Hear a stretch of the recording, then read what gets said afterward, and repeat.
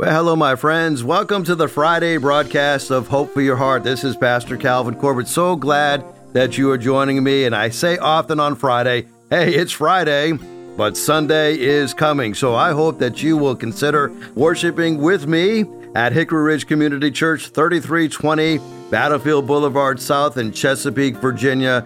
We are so excited about what the Lord has done. We just dedicated an 8,500 square foot building for our children's ministry, for our academy, for our early learning center, and we're calling it the ARK, A-R-K, which stands for Always Reaching Kids. And then we just recently repaved our parking lot and going to be adding additional overflow parking. Just so excited about all that the Lord is doing. Well, thank you for joining me today on this Friday broadcast as we look at the subject of why is it so hard to obey? Well, I think one of the reasons it's so hard to obey is because many easily lose their hope in Christ. You know, Josh Whedon, he was the one who created and he was the intelligent screenwriter and producer for what has become now famous for films like Toy Story and The Avengers. Well, he was interviewed one time by Entertainment Weekly, and Whedon was asked if he had hope in the human race. And he says, is there any hope that we're getting smarter and better? And this is what he said. I actually think we're becoming stupider and more petty.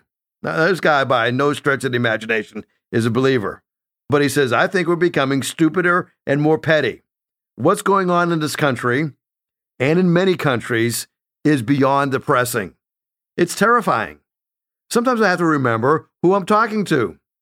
I'll say something about how terrible things are and meaninglessness, and the world is headed toward destruction and war and apocalypse. And at one point, my daughter goes, hey, I'm 8. She doesn't want to hear that kind of stuff. But I can't believe anybody thinks we're actually going to make it before we destroy the planet. I honestly think it's inevitable.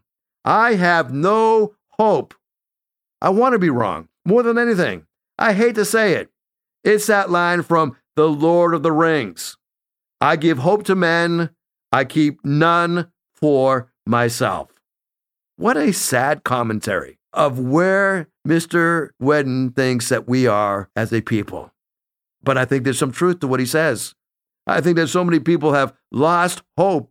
I think many believers have lost hope. And as a result, it is so difficult for us to obey the commands of the Lord. Let me give you a summary of where we've been so far in the broadcast.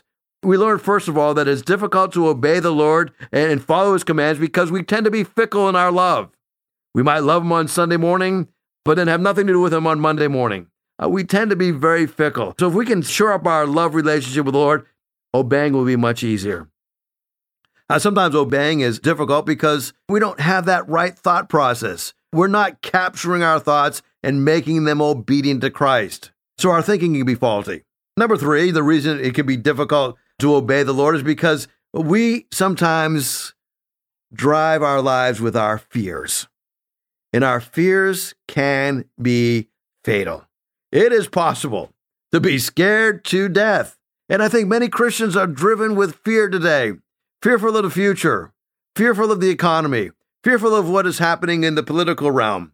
Listen, God has not given us that spirit of fear. If you are driven by fear, you're going to have an awful hard time obeying the commands of Christ. Well, then we learn, fourthly, that our hopes can be fleeting. You know, as I think about diminished hopes, hopes that used to be solid now are fleeting. I want to remind you what Paul said. We should hold firmly to the hope that we have confessed because we can trust God to do what he has promised. My hope is not in myself. My hope is not in other people. My hope is in Christ and in Christ alone because what he has said he's going to do, what he has promised to do, I can trust that he will do it. And number 5, it can be difficult for us to obey the commands of Christ because our feelings are ferocious. We should be living above our feelings, recognizing that feelings are neither good nor bad, but we don't drive our lives through feelings. John 14, Jesus said, I have spoken this to you, He said, while I'm still with you, and he's talking to his disciples. But then he says, the advocate. Who's the advocate? The Holy Spirit, whom the Father will send in my name, will teach you all things, remind you of everything that I have said to you. So, Lord, we pray that the Holy Spirit will fill us today and that we will be clean indeed, not just feeling clean, but being clean, being made new in what Christ has done for us. Well, there's a book that is entitled Start with a Why. In this book, written by Simon Sinek, discusses the importance of motivation. And it's a very interesting section of the book, and it's entitled, It's What You Can See That Matters. So he's entitled this chapter, What You See Really Matters. Well, detergent advertisers once would promote their products with statements like, it gets your whites whiter, or your brights brighter. You remember those days when they would advertise washing powders, and that's what they would say. It gets your whites whiter and your brights brighter. Well, that's what the market research revealed customers wanted. But was it really? And this is what they've discovered. Well, the data was true, but the truth of what people wanted was different. The makers of laundry detergent asked the consumers what they wanted from detergent. And consumers always said, white whites, brighter brights. So the brands attempted to differentiate how they could get whites whiter and brights brighter by trying to convince consumers that one additive was more effective than the other. No one asked a question as to why they wanted their clothes clean. Well, later a group discovered that this approach really wasn't driving buying decisions. They observed that when people took their laundry out of the dryer, nobody held it up to the light to see how white it was, and nobody held it up to the light to see how bright it was. The very first thing that people did was they smelled their laundry. So they concluded this was an amazing discovery. Feeling clean, smelling clean was more important to people than being clean.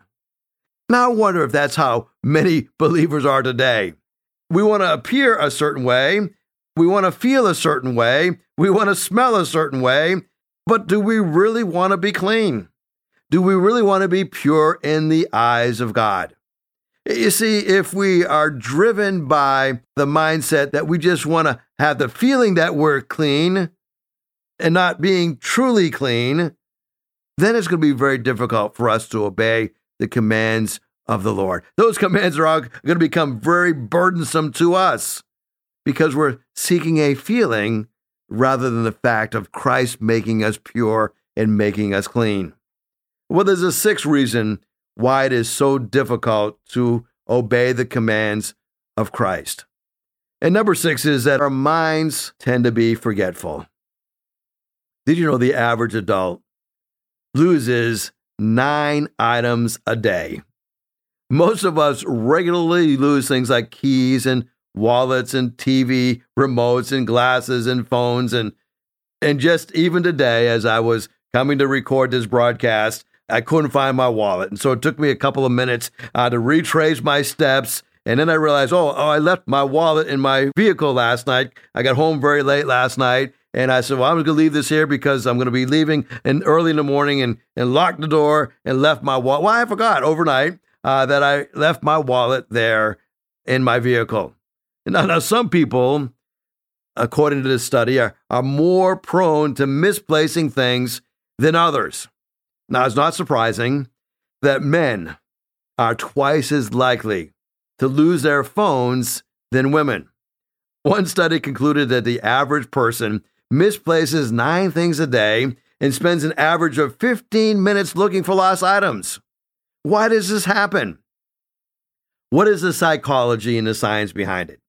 Well, it comes down to a breakdown of attention and memory. When we misplace our belongings, we fail to activate the part of our brain responsible for encoding what we're doing. the part of our brain that is responsible for taking that snapshot and preserving that memory has a set of neurons that will be activated later. So when we lose things, when we don't have a clear reference point of when or where we put down objects like our keys or our glasses. One of the ways we can improve our memory is through practicing mindfulness. We do this by stepping back, calming our thoughts, focusing on being present at the moment. In other words, we tend to forget things, like when we just cast something aside and go on. If we would take just a moment and say, okay, I'm going to remind myself that I'm leaving my wallet here in my vehicle. Instead, we just throw it in the vehicle and leave, and we think nothing else again about it. If we can remember and make mindfulness of that, there's a great way to understand this point, right? Because our minds forget what God has done for us, we tend to look at his commands as burdensome. Now, there's an interesting psalm that deals with this matter of forgetfulness. Psalm 49:15. Can a woman forget the baby she nurses? Now, the answer is obvious. Well, no, she can't. How could a woman forget the baby she nurses? Can she feel no kindness for the child to which she gave birth? Even if she could forget their child, the psalmist says, God will not forget you. Now, it's possible for a woman to forget her baby, right? Or a man to forget his baby. Either way, that's why we think about babies being left in a locked vehicle. How in the world could that happen, right? So it's possible that you would forget. We're all forgetful from time to time. But God will not forget you. If you can drive home the point that God is thinking about you right now, he's not going to forget you. He hasn't forgotten you in your time of need. You're going through a difficult time right now and you feel like, man, God has forgotten me. He doesn't know what's going on in my life. He doesn't care what's going on in my life. Listen, don't buy into that lie. He will not forget you. Hebrews 6:10 says that God is not unjust. He will not forget your work. He's not going to forget the love that you showed for him, for his name, when you served the saints, and you will continue to serve him. God remembers everything that you've done to serve other people. He hasn't forgotten about it. He doesn't have amnesia. Isaiah 26:3 says, you will keep in perfect peace those whose minds are steadfast because they trust you. You know, if you remember what you should forget, you will forget what you should remember. Let me repeat that. If you remember what you should forget, you will forget what you should remember. Why? Because your mind is wrongly focused. It wreaks havoc on your memory. So I want you to focus on the things that you should. Forget the things that you should forget. You don't forget something by constantly regurgitating it. You don't say, I'm going to make a point that I forget about that offense. I'm going to make a point that I forget about that offense. By regurgitating that offense, you're not forgetting it. How do you forget something? You choose not to think about it. Jesus said, peace I leave with you. My peace I give you. I don't give it to you as the world does. Don't let your hearts be troubled. Don't let it be afraid. You heard me say that I'm going away and I'm coming back to you. If you loved me, you would be glad that I'm going to my Father. The Father is greater than I. Jesus reminds us of his peace. When I focus on Christ, I think about Christ, I am a recipient of his peace. It's not like the world gives us peace. That peace is based upon circumstances. When I am focused on Christ, even in the most difficult times of my life, I experience peace. When I choose not to focus on Christ, I can have even the most calm situation in life, but yet be out of peace. Peace has nothing to do with my circumstances. It has everything to do with where I choose to focus. I focus on Christ. I experience that peace that the world cannot give. My heart is not troubled. My heart is not afraid because I'm trusting in him. Todd Gilton was one of the leading thinkers on media and our lives. He recently said, the torrent of images and songs and stories streaming has become our familiar world. This torrent of information, right? This torrent determines what we see and what we don't, what we think about and what never enters our mind. The media that we watch every day has been shaping us for years, whether we know it or not. For example, think of MTV. As MTV's founding chairman, Bob Pittman, stated in a 1982 interview, he said this, way back in 1982, "If you can get their emotions going, make them forget their logic, you've got them. At MTV, we don't shoot for the 14-year-olds, we already own them." You think about the TV show Friends, which ran for 10 years between 1994 and 2004. It's now one of the most popular shows in syndication. Funny, right? But not innocent. A survey of all 236 episodes of the NBC sitcom found that the characters had a total of 85 sexual partners. And that's only counting those who appeared on the screen. What does this do to us? More than we realize. What the media does is normalize things. If you see likable characters on TV having sex outside of marriage enough times, it becomes not only acceptable, but desirable. That's why Fred Fedler, author of one of the most widely used college textbooks on mass media, writes these words: "The media may constitute the most powerful education system ever known to man." Where are you focusing your attention? If you're focusing your attention on the media, you are going to discover that your mind becomes forgetful to spiritual things because it's being replaced with the media, with the things of the world. Well, I've got one more point I've got to cover, but let me quickly review where we have gone so far. We have learned that it is very difficult to follow the commands of Christ consistently because our love is fickle. We've learned that it's been difficult to obey the commands of Christ because sometimes our thinking can be faulty.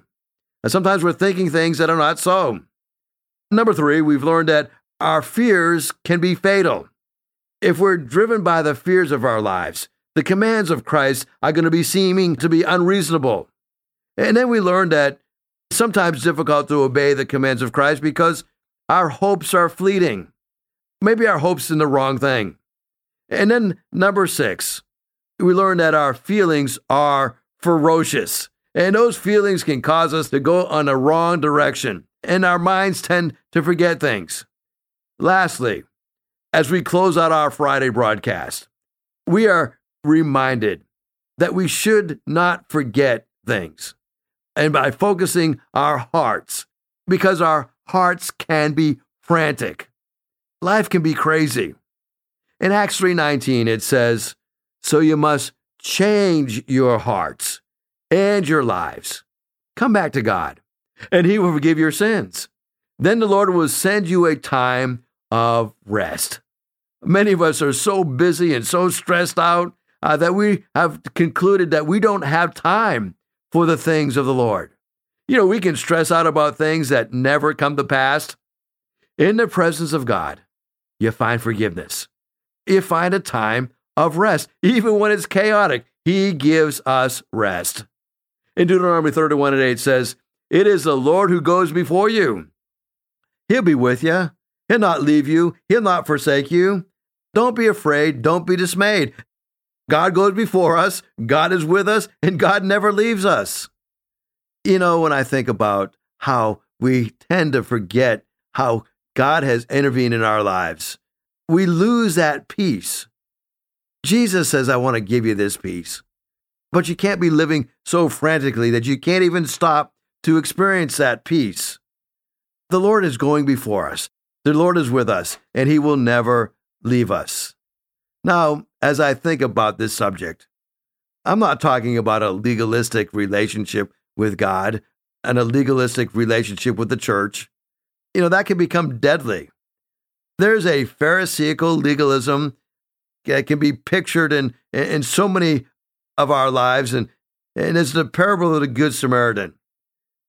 As a 15-year-old African-American boy in Chicago pointed out, one spring evening in May of 1998, Christopher Searcy was playing basketball with a few friends a half a block from Ravenswood Hospital. 3 teenagers were part of a Latino gang, and they were looking to target somebody. And there they found this young Searcy, and they attacked him. His frantic friends were there within 30 feet of him and rushed him to the hospital to give him the help that he needed. In the emergency room, personnel refused to go outside. They didn't want to assist this boy that was dying. And they were citing a policy that only allows them to help those who are inside the hospital. The boys called for a nearby police to attend to their wounded friend, and when the officers arrived on the scene, they proceeded to call for an ambulance, but refused to carry the boy inside. Well, passerbys pleaded with the officers to get the boy into the hospital. He lay in a pool of blood, unconscious, when after several minutes, the ambulance had not yet arrived. The police gave in and carried Searcy into the emergency room. By then, nothing could be done to save his life. As is often true, when we legalistically insist on the letter of the law, the needs of others can often be overlooked by holding to a standard operating procedure. The royal law of love was penned to the mat. Initially, hospital administrators defended the ER's lack of involvement. Only after a barrage of community outrage was the hospital held responsible. You know, Jesus said, "Woe to you, teachers of the law, you hypocrites! You give a tenth, but you neglect the more important matters of law, justice, mercy, and faithfulness." I want to encourage you on this Friday afternoon. Don't let legalism get its claws into you. Realize that we're not called to a legalistic relationship with the Lord. We're called to carry out the Great Commission and the Great Command. The Great Command is to go out there and share the gospel wherever we go. Going out, carrying out Matthew 28:19 and 20. And the Great Command is to love your neighbor as you love yourself. Being a blessing to somebody. Well, you know, it's Friday afternoon. What are your plans for this weekend? I hope that your plans include worshiping the Lord. Being in a place where you can worship with other believers. And don't go alone. Why don't you invite your neighbor? Why don't you invite a coworker to join you this weekend for worship? You know, somebody one day took the time to invite you to come to church. And as a result of that, you have a relationship with the Lord. You've been born again because somebody took the time to be with you, and somebody took the time to share the gospel with you, and your life has been radically changed. You know, I'm so thankful for my Sunday school teacher, a lady by the name of Mrs. Banks. She was my first grade Sunday school teacher.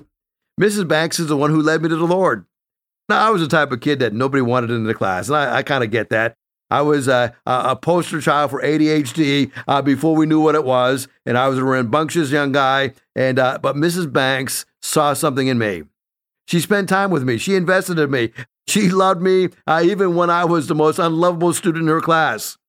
It was Mrs. Banks who took John 3:16 and read that verse to me like this: "For God so loved Calvin that he gave his only begotten Son, that if Calvin should believe in him, Calvin should not perish but have everlasting life." Maybe today you need to put your name in there, that God loved you that much that if you believe in him, you will experience everlasting life. Well, I want to pray for you today, and maybe I can pray for you specifically, okay? If you want a specific answer to a prayer, you have to pray specifically. Shoot me a text with your prayer concerns, 252-267-2365. I'd be honored to pray for you, to lift you up. So, Lord, I pray for the one listening to this broadcast right now, that your Spirit of God will reach across the airwaves, across the podcast, across the broadcast, touch the heart of the one that is listening right now, and we're going to give you the praise for it, that you are doing what only you can do, the work of bringing about conversion, the work about giving peace that passes all understanding. So, Lord, thank you for being with us this entire week as we have put this broadcast out. You're a good God. You're a mighty God. You're a powerful God. We praise God, from whom all blessings flow. Give us an incredible weekend. Allow us to serve you. Allow us to get the rest that we need so we come back ready to serve you again. In Jesus' name we pray. Amen. If you'd like to hear this broadcast again, you can have a free download at buzzsprout.com/1890557, or you can listen on Amazon, Spotify, Google Podcast, and Apple Podcast. Hickory Ridge Community Church is located at 3320 Battlefield Boulevard South in Chesapeake, Virginia. Sunday service times are 9 a.m. and 10:30 a.m. We'd love for you to join us. For more information, go to hrcc7.org. And remember, no matter what you're going through, in Jesus Christ there is always hope for your heart.